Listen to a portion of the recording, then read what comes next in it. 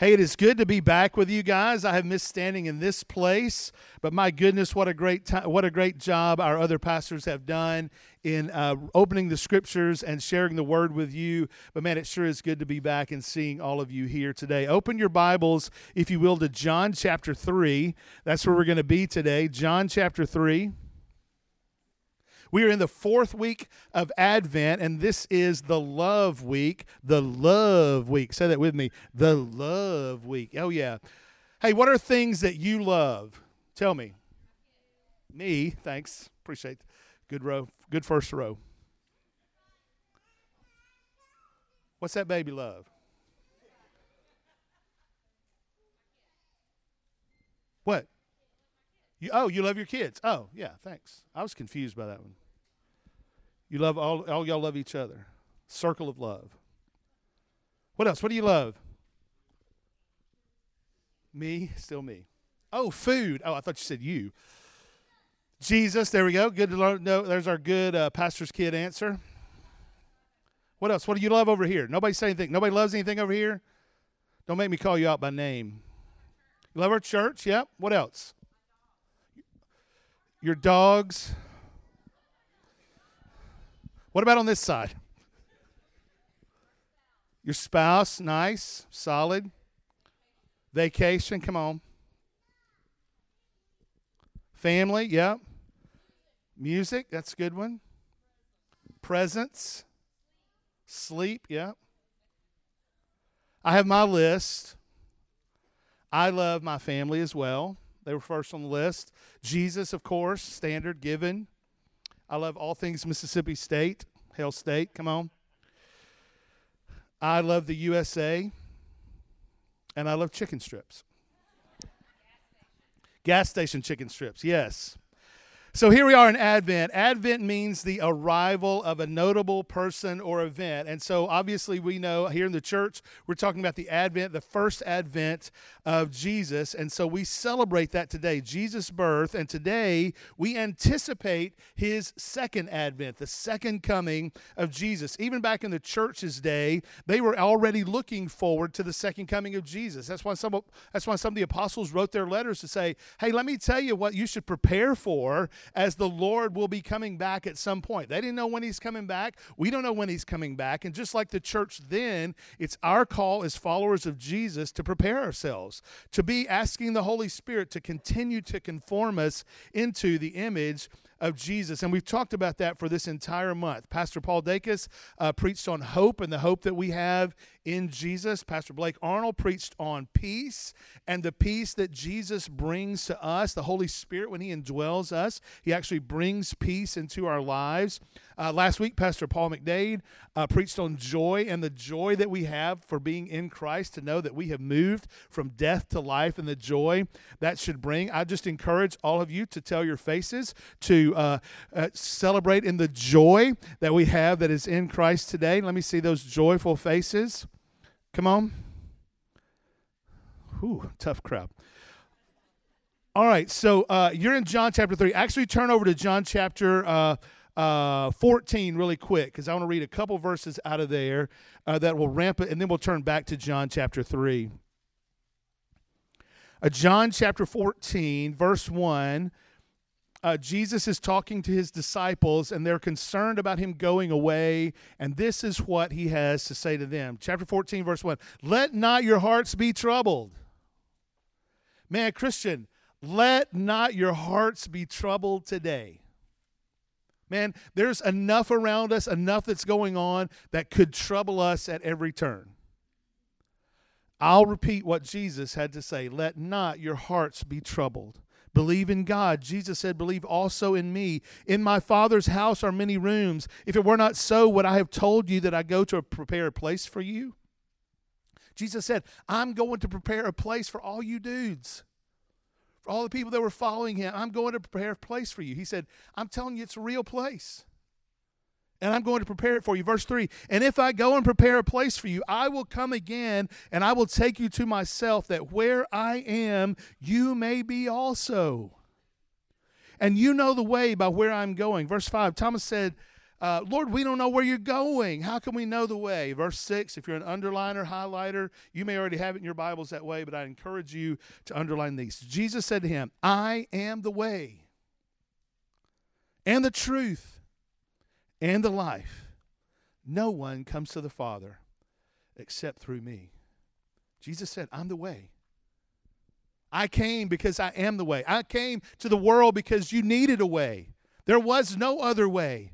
And I came to make a way, and I am the way, is what Jesus told his followers then. If you hear nothing else I say today, hone in on those words from verse 3. And if I go and prepare a place for you, I will come again, and I will take you to myself, that where I am you may be also. In verse 6, I am the way, I am the truth, I am the life, and no one comes to the Father except through me. All that flows, those assurances flow out of the love of God for us in Christ Jesus. That's where that flows from. That's not something that's made up. That's not a formula. All that where he said, I am the way and I'm preparing a place for you, flows out of the love that Jesus has for us. You probably know the most famous verse in the Bible. What's the most famous verse in the Bible? John 3:16. What does it say? Well, say it with me. For God so loved the world that he gave his only begotten Son, and whosoever believes in him will not perish, but will have eternal life. This part of the New Testament, even in John, is an incredible synopsis on the need for Jesus and his first coming, his first advent. Like this, John chapter 3 really wraps it up. Why did Jesus come in the beginning? Why was it that he was here? We read about it here in chapter 3. The love that God had for men and women is the cause for the first advent.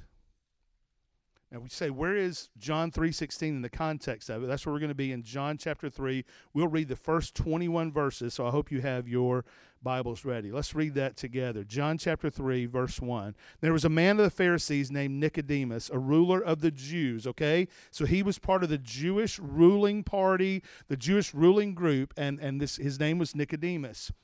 This man came to Jesus by night. He came by night because he didn't want anybody else finding and seeing him with Jesus. He didn't need any of his people giving him any trouble because he was going to see this guy named Jesus, who they were really opposed to, who the entire Sanhedrin and people like that were already trying to plot to kill. And so he came to him by night and said to him, Rabbi, we know that you are a teacher come from God, for no one can do these signs that you do unless God is with him. And Jesus answered him and said, Truly, truly, I say to you, unless one is born again, he cannot see the kingdom of God. Underline that in your Bibles. Unless one is born again, he cannot, he will not. There is no way. There is no other way. There is no possible way. There is not any other possibility for it to actually happen unless he is born again.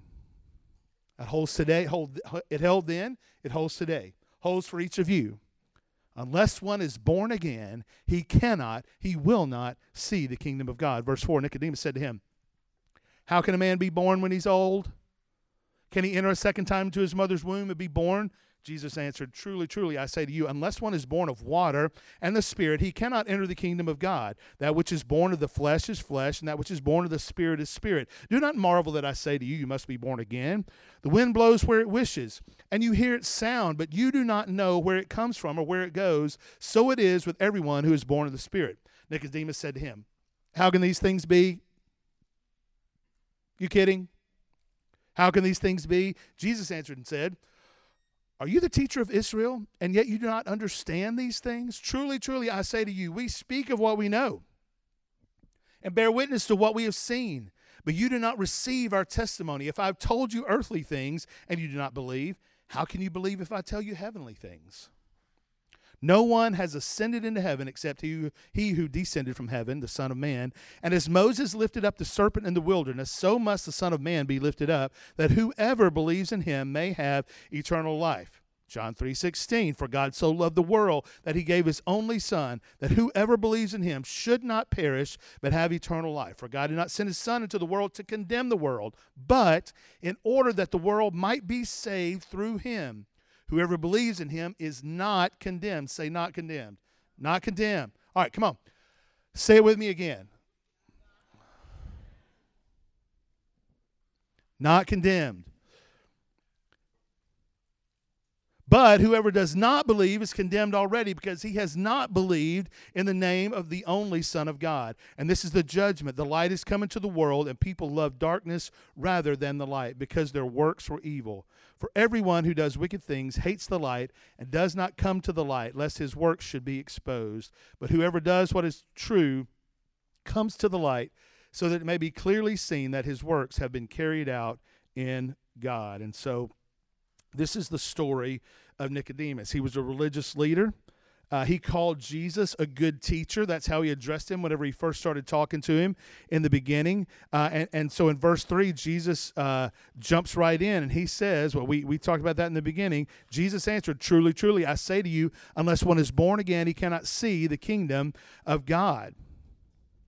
And so, again, I hope you've highlighted that verse. And so listen to what this means. Nicodemus was a religious man, but he was not born again at the time. So you can be religious and not be born again. You can have good church attendance and not be born again. You can live in a preacher's home and not be born again. You can live in your home, go to church with your parents, and not be born again. Nicodemus was impressed with Jesus, but he was not born again. You might be impressed with Jesus. You might think, it's not bad teaching. It's pretty good moralistic stuff. He's probably got good stuff to say. I'll listen to it when it feels good, when it feels right, when I want to. You can be impressed with Jesus, but not be born again. To be born again means to make all things new. Like we move from death to life. We are dead in our trespasses and sins. But God, being rich in mercy because of the great love in which he loves us, made us alive in Christ Jesus. And so to be born again is to make all things new again. If being born again, if being born is this important, how many of you have been born? Raise your hand. Participate, people. I'm looking at you that aren't raising. I'll wait. How many of you have been? Thank you. I see that hand. How many of you have been born? Thank you. Probably participating. How many of you have been born? Back row. How many of you? Thank you. I see that hand. Okay, we've established that all of us have been born at some point. But what Jesus was telling Nicodemus is you must be born again. See the kingdom of God. So you've made the first step. All of you have made the first step. You've been born. You're hearing this. You're seeing this. You're here. You've been born. But the second is the most important. This is why God sent Jesus on the first Advent. The love that God has for you is incredible. I mean, it's unbelievable to know that the love that God has for you, that he would send his son to redeem you, the only way that it actually could happen to satisfy a holy and a righteous God. He sent his son into the world to redeem sinners like you and me. He would send his son on the first Advent, the first coming, that he would slay his son after the first Advent. The reason for the first Advent, that he would give his son to die. The Bible says, without the shedding of blood, there is no forgiveness of sins. Because of this great love for you. How do you know that's what God was thinking, Pastor? I'm glad you asked. Turn to Ephesians chapter 2. That's to the right in your Bible. I remember those days. Turn to the right. Ephesians chapter 2.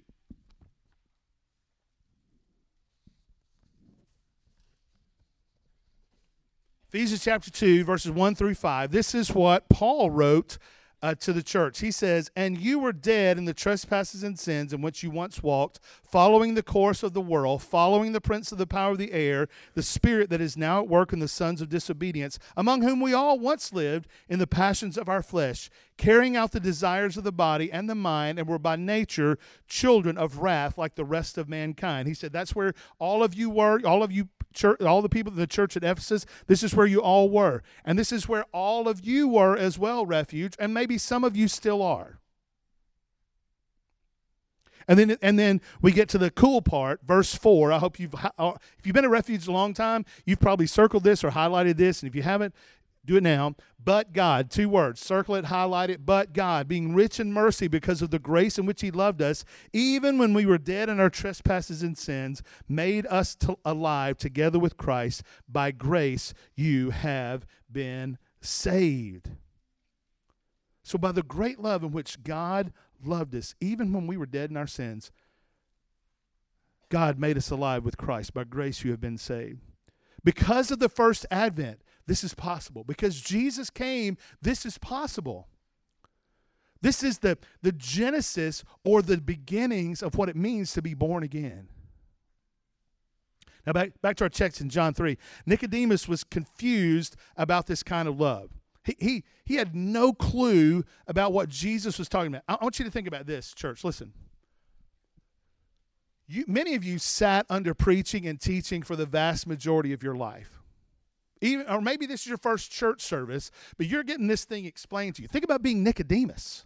Even though he's talking to Jesus, he's hearing that for the first time. He didn't get to hear it over. He didn't go back and read it in print over and over again. He's hearing this for the first time. And Nicodemus was confused about this kind of love. He was confused about what Jesus was saying, and maybe some of you are as well.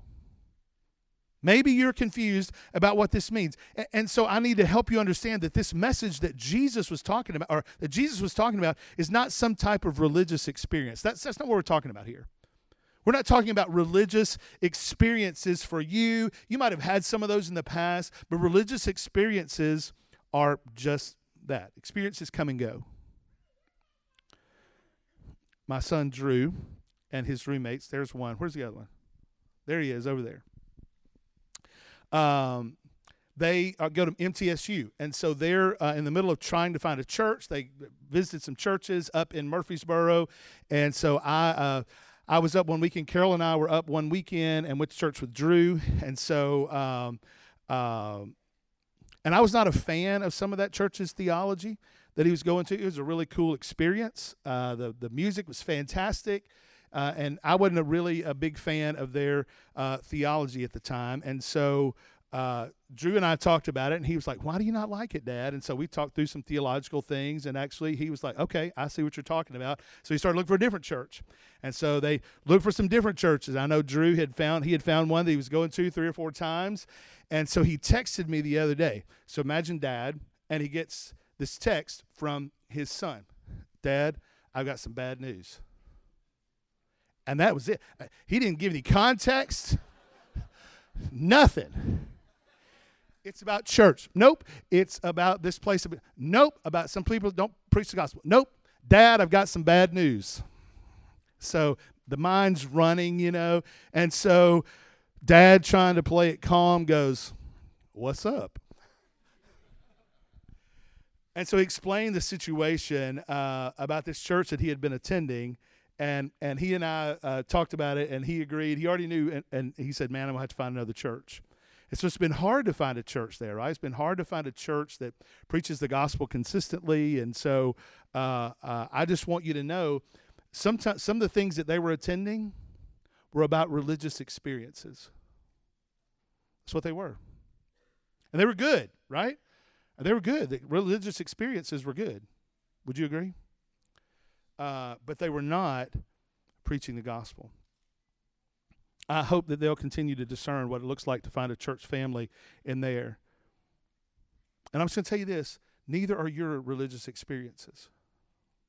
Maybe because you've been to church before and you got caught up in the music, and bands and lights and the whole 9 yards. And you're like, "Man, I love this church because of the, that thing." And maybe that's why you continue to go. You're like, "Man, I love the beat here," and all this kind of stuff. We're not looking for religious experiences. We're looking to hear from the Holy Spirit. We're looking for the gospel to be preached. When the gospel gets proclaimed, then that's how the Spirit uses the words that are proclaimed to change people's hearts, to open people's hearts to the good news of the gospel. And so just like Jesus told Nicodemus, I'm saying the same to you today. It is absolutely necessary that you be born again. No matter what any preacher says to you, Jesus says you must be born again. And so Nicodemus asks in verse 4, how can a man be born when he is old? Can he enter a second time into his mother's womb? And so I've said that before as I'm reading this. I have people's voices in my heads whenever I'm reading things. I don't know if y'all do that or not, but I have Nicodemus's, what I think is his voice in my head saying this. And so I don't know if he's saying it sarcastically, like, how can somebody enter in somebody's womb? Or he's really confused. I mean, how can that happen? I don't understand. I mean, it seems impossible. It seems improbable that could ever happen. And it seems really incongruent with reality. Like, I don't know what you're saying here, but this doesn't seem like that could actually happen. And some of you may have that same difficulty today, believing what it means to become a follower of Jesus, that you have to be born again. And so you may have those same questions like, I don't know what it means to be born again. I don't understand this language that you're using, preacher, or that Jesus was using, preacher. I don't understand all these things. It seems impossible, improbable, and incongruent with reality. And so he's saying, hey, you must be born, and we've already established that everyone in this room has been what? Born. You all raised your hands somewhat reluctantly. And so Jesus said, you must be born again to know God and inherit eternal life. And only you can know that.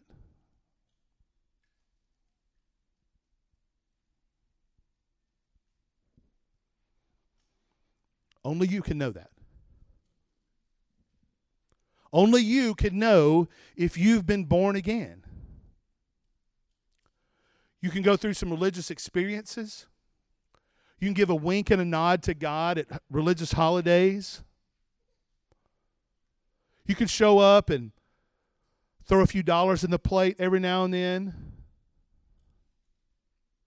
and think that your religious experience has you. But only you can know if you've been born again. Consistently being conformed to the image of Jesus. What would your spouse say about that? Could they see Jesus being reflected in you? What would your children say about that? Can they see the fact that Jesus is reflected in you, that you're becoming more and more like Jesus? You're being conformed into the image of Jesus. What would your friends say about you? Would they say that you're being more and more conformed into the image of Jesus? And so Jesus begins to explain this spiritual fact of being born again to Nicodemus, and I hope it is helpful for you today. Look at verse 5. This is what he says in 5. Jesus answered and said, truly I say to you, unless one is born of water and the Spirit, he cannot enter the kingdom of God. And he says, so you must be born of water, and you must be born of Spirit, 2, and so you must be born of water. What's he referring to? Birth, not baptism. Don't confuse that. Baptism don't save nobody, okay? I don't know what religious upbringing you might have been into, but baptism doesn't save anybody. Water doesn't save anybody. Who saves people? Say it. Jesus saves people. And so he says, you must be born again, and you must be born again, or you cannot, say cannot enter the kingdom of God. Then he goes on to verse 6. Look what he says in verse 6. That which is born of the flesh is flesh. So he's explaining this. That which is born of the flesh is flesh. You must be born, okay? And that which is born of the Spirit is spirit.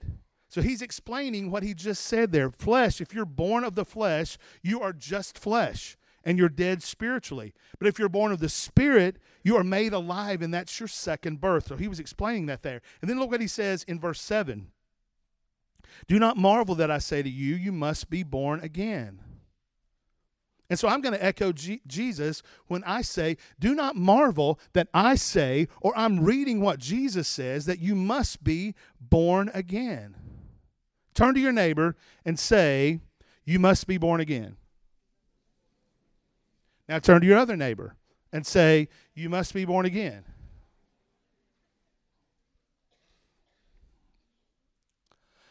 Now do that again. Listen. Now do that again. And say it with some brevity that it holds. Whoever you turn to first, say it to them. Turn to your other neighbor. Say it again. It's true. Jesus gives a picture of being born again in verse 8. Look what he says. The wind blows where it wishes, and you hear its sound, but you do not know where it comes from or where it goes. So it is with everyone who is born of the Spirit. He was saying to Nicodemus and saying it for our benefit today. We don't know where the wind comes from, right? I mean, it just happens. Wind starts blowing. You don't know where it came from. You don't know where the wind is going. The meteorologists, most of the time, don't even know. You may hear its sound. You may feel the force of wind. You may feel its effects, but you don't know any of those things about. You would have no idea why that wind is blowing across your face or against your home or making the trees blow in your yard. You don't know those things. You don't have any idea where it came from or where it is going. Yet you trust the wind. You believe that wind is true. You can't even see wind. You can only see the effects of wind. You believe that the wind does what the wind does. And Jesus says in verse 8, you trust the wind at work, and so it is with everyone who is born of the Spirit. You cannot see it, but it is real and it is true. We don't make the wind do anything. Okay? Speaking of wind. That's a good cue. Thank you, Lord. That was a good one. We don't make the wind do anything. It does what it does, how it does, where it does, and when it wants to do whatever it does. It's obviously being controlled by the Lord, but we seeing it, we don't make the wind do anything. And Jesus is saying, so it is with people who are born again. You confused yet about the wind and how it blows? Well, Nicodemus was confused. And so he goes on in verse 9, he says this, Nicodemus said to him, how can these things be? And so Jesus explains it to him. Look what he says. We'll read it again. Jesus said, are you the teacher of Israel, and yet you do not understand these things? Truly, truly, I say to you, we speak of what we know, and bear witness to what we have seen, but you do not receive our testimony. If I've told you earthly things, and you do not believe them, because Jesus had done that, and they didn't believe what he had to say, how can you believe if I tell you heavenly things? Some of you are the same way. Some of you are just skeptics in general.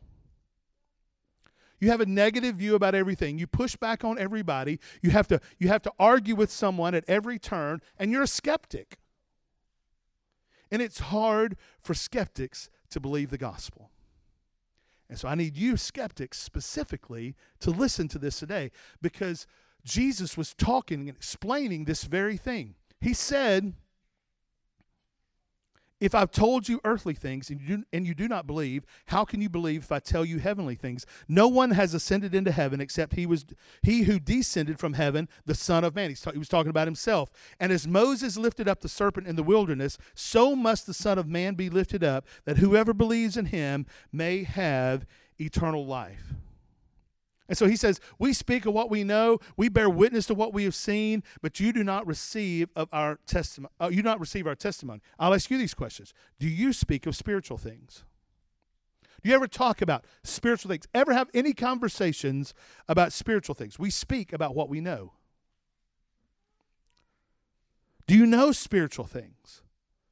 Are you finding ways to know more spiritual things so you can have those conversations in your home? I love it when we get that chance to do it. I've talked to many of you that say, I love it when I get to have spiritual conversations with my kids. I'm not sitting down. I'm not talking about, our spiritual conversations don't happen where we sit down and drill our kids. They happen late at night many times. Well, they just want to come in and talk.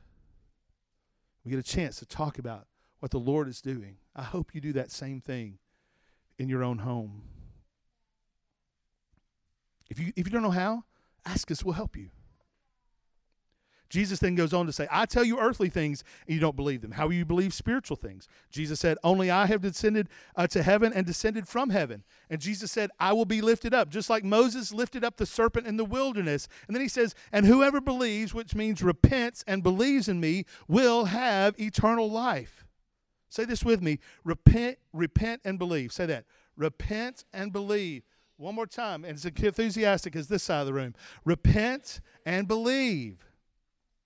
That's what it means. Jesus was saying, we are calling you, I'm calling you to repentance, which means asking for forgiveness, confessing your sins before holy and righteous God, saying, I realize that I have sinned against you, and to believe the gospel, the good news that Jesus has come and lived the life you cannot live, died the death that you all deserve, all of us deserve to die, and was raised from the dead 3 days later, overcoming death and hell and the grave for our benefit.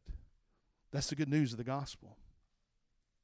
This text, Jesus was alluding to the love that God had for his people in Numbers 21. The Israelites were wandering in the wilderness. They were grumbling. If you remember anything about that Old Testament story, they were unhappy that they were actually having to be in the wilderness, and they were grumbling about what they had to eat and where they had to go. And then in Numbers 21:6, the Bible says this, then the Lord sent fiery serpents among the people, and they bit the people, so many people of Israel died. Because they were grumbling. The people cried out to Moses for help. They were like, get us away from these snakes. Get us away from these serpents. They biting us, and my cousin's dying. And so in that text, in Numbers chapter 21, the Lord told Moses to make a serpent of bronze. He said, I want you to make this out of bronze, and I want you to put it on this pole, and I want you to lift up this thing on this pole. And he said, as anyone who looks on this serpent will be healed. Y'all remember that story? If you look at the serpent, then you will be healed. And so he said, I want you to make this, hold it up, and anybody who looks at it will be healed. And so Moses lifted up the serpent, and all had faith that that would happen. Actually, were healed. The story tells us when they had faith and believed that that's what it would mean to be healed from the serpent bite, that's exactly what was happening. They were saved from death. And this is the story that Jesus was alluding to in John chapter 3. It was from Numbers chapter 21.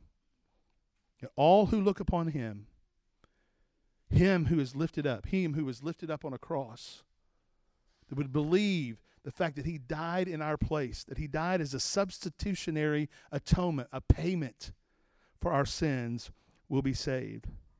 It's an Old Testament picture of the coming deliverer who would come. If you know anything about your scriptures, the Old Testament was always pointing forward to a deliverer who would come. And this story about the serpent being lifted up in the wilderness, this golden serpent, and God said, if you look on him, you'll be healed. He's saying the same thing. There will become one that is greater. When you look upon him, when you repent and believe, you will be healed, which means you will be saved. You'll be rescued from your impending death. That's the picture he was painting. Jesus then goes on to talk about how much God loved the people, not only in times of old, but how much he loves it now. John 3:16, this is the money verse. Let's read that together. For God so loved the world. Hang on, are y'all reading? Read it like you believe it. Read it, we'll start over. For you people who are not reading aloud. Let's start together. 1, 2, 3, go.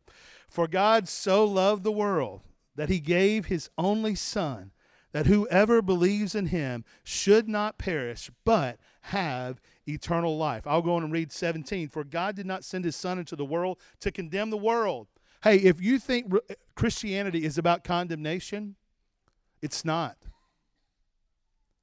Christianity is not about condemnation.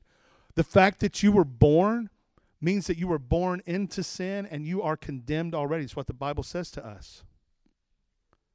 The reason that Jesus came was not to condemn you because we're condemned already. But he says this right here, but in order that the world might be saved through him. And 18 says this, whoever believes in him is not condemned, but whoever does not believe is condemned already. Just by the fact that you were born, you're condemned already. Outside of Jesus, the Bible says you're condemned already. Jesus says this, I'm your remedy. I'm your remedy for your sin. Jesus says, I am your rescue from the penalty of sin. The penalty for sin is death. And Jesus says, I am your rescue. He says, I am your hope from the wrath of God. Because the wrath of God is coming on all of those who do not believe. Jesus says, I am your hope from that. He says, I am the way, I am the truth, I am the life. And no one comes to the Father except through me. But he invites you to come. He sent me here to tell you that there is hope. There is hope for the coming condemnation for those who are outside of Christ Jesus. And that is to repent of your sins, believe the gospel, and trust in Jesus' finished work on your behalf. His sinless life in your place. His death, and so you don't have to die at the hands of the wrath of God. His resurrection over death and hell, so that you can know that there is eternal life. There's life for you. Or if you choose not to, Jesus is also saying, I am your condemnation. I am your judge, and I am opposed to you because you're condemned already. He goes on and explains this judgment in verse 19. He said, this is the judgment. The light has come into the world, and people love darkness rather than the light because their works were evil. People love darkness rather than light. If you reject Jesus, you love the darkness rather than the light. If you don't want to know Jesus, you love the darkness rather than the light. If you refuse to believe Jesus, you love the darkness rather than the light. Now, I know how this works. Some of you are mentally arguing with me right now. I know how it goes. I've been in your seat, done the same thing. You don't know me, preacher. Who does that preacher think he is? It's Christmas. This is so narrow-minded, preacher. I just want to tell you, do not mistake God's love and patience with you for the false belief that he accepts or he tolerates your ongoing sin and rejection of him. God is slow to anger, abounding in steadfast love, patient with you so that you might come to him. Jesus said, right now, some of you love the darkness rather than the light. Even though the love of God in Jesus, the offer for your rescue from all that condemnation is free. It's a free gift offered to you. You don't have to pay for it. Jesus has already paid it all. Jesus paid. He goes on. Verse 20. For everyone who does wicked things hates the light, and does not come to the light, lest his works should be exposed. Jesus would later say this in John 8:12, I am the light of the world. Whoever follows me will not walk in darkness, but will have the light of life. And what Jesus says there is for you. Whoever will come and whoever will follow. Jesus said, I love you so much that I'm willing for you to come to me. I'm willing to be that sacrifice that you need. Listen to this. You don't need a makeover to be loved by God. Okay? This preacher's not asking you to clean your act up. I didn't clean my act up before I came to know the Lord. Jesus is continuing now to conform me into the image of his Son, into his image. God will do the same thing for you. I'm not asking you to clean yourself up. You don't need to get yourself right. Well, preacher, one of these days I'll get myself right and then I'll come to God. No, you don't. I'm just saying you don't have to get yourself right. Jesus makes us right. Preacher, I'm going to clean myself up before I come to know the Lord. No. God requires perfection. You ain't ever going to make it there. But Jesus was perfect in your place. And he says, come to me, all you who are burdened and heavy laden. I'll give you rest from that rat race you're in. I'll give you rest. No more running. No more wrestling. No more fighting. Today, come as you are. Repent of your sins. Confess your sins. Believe the good news that Jesus rescues sinners like me and you. For those of us who are already in Christ Jesus. Preacher, you got any news for us today? I do.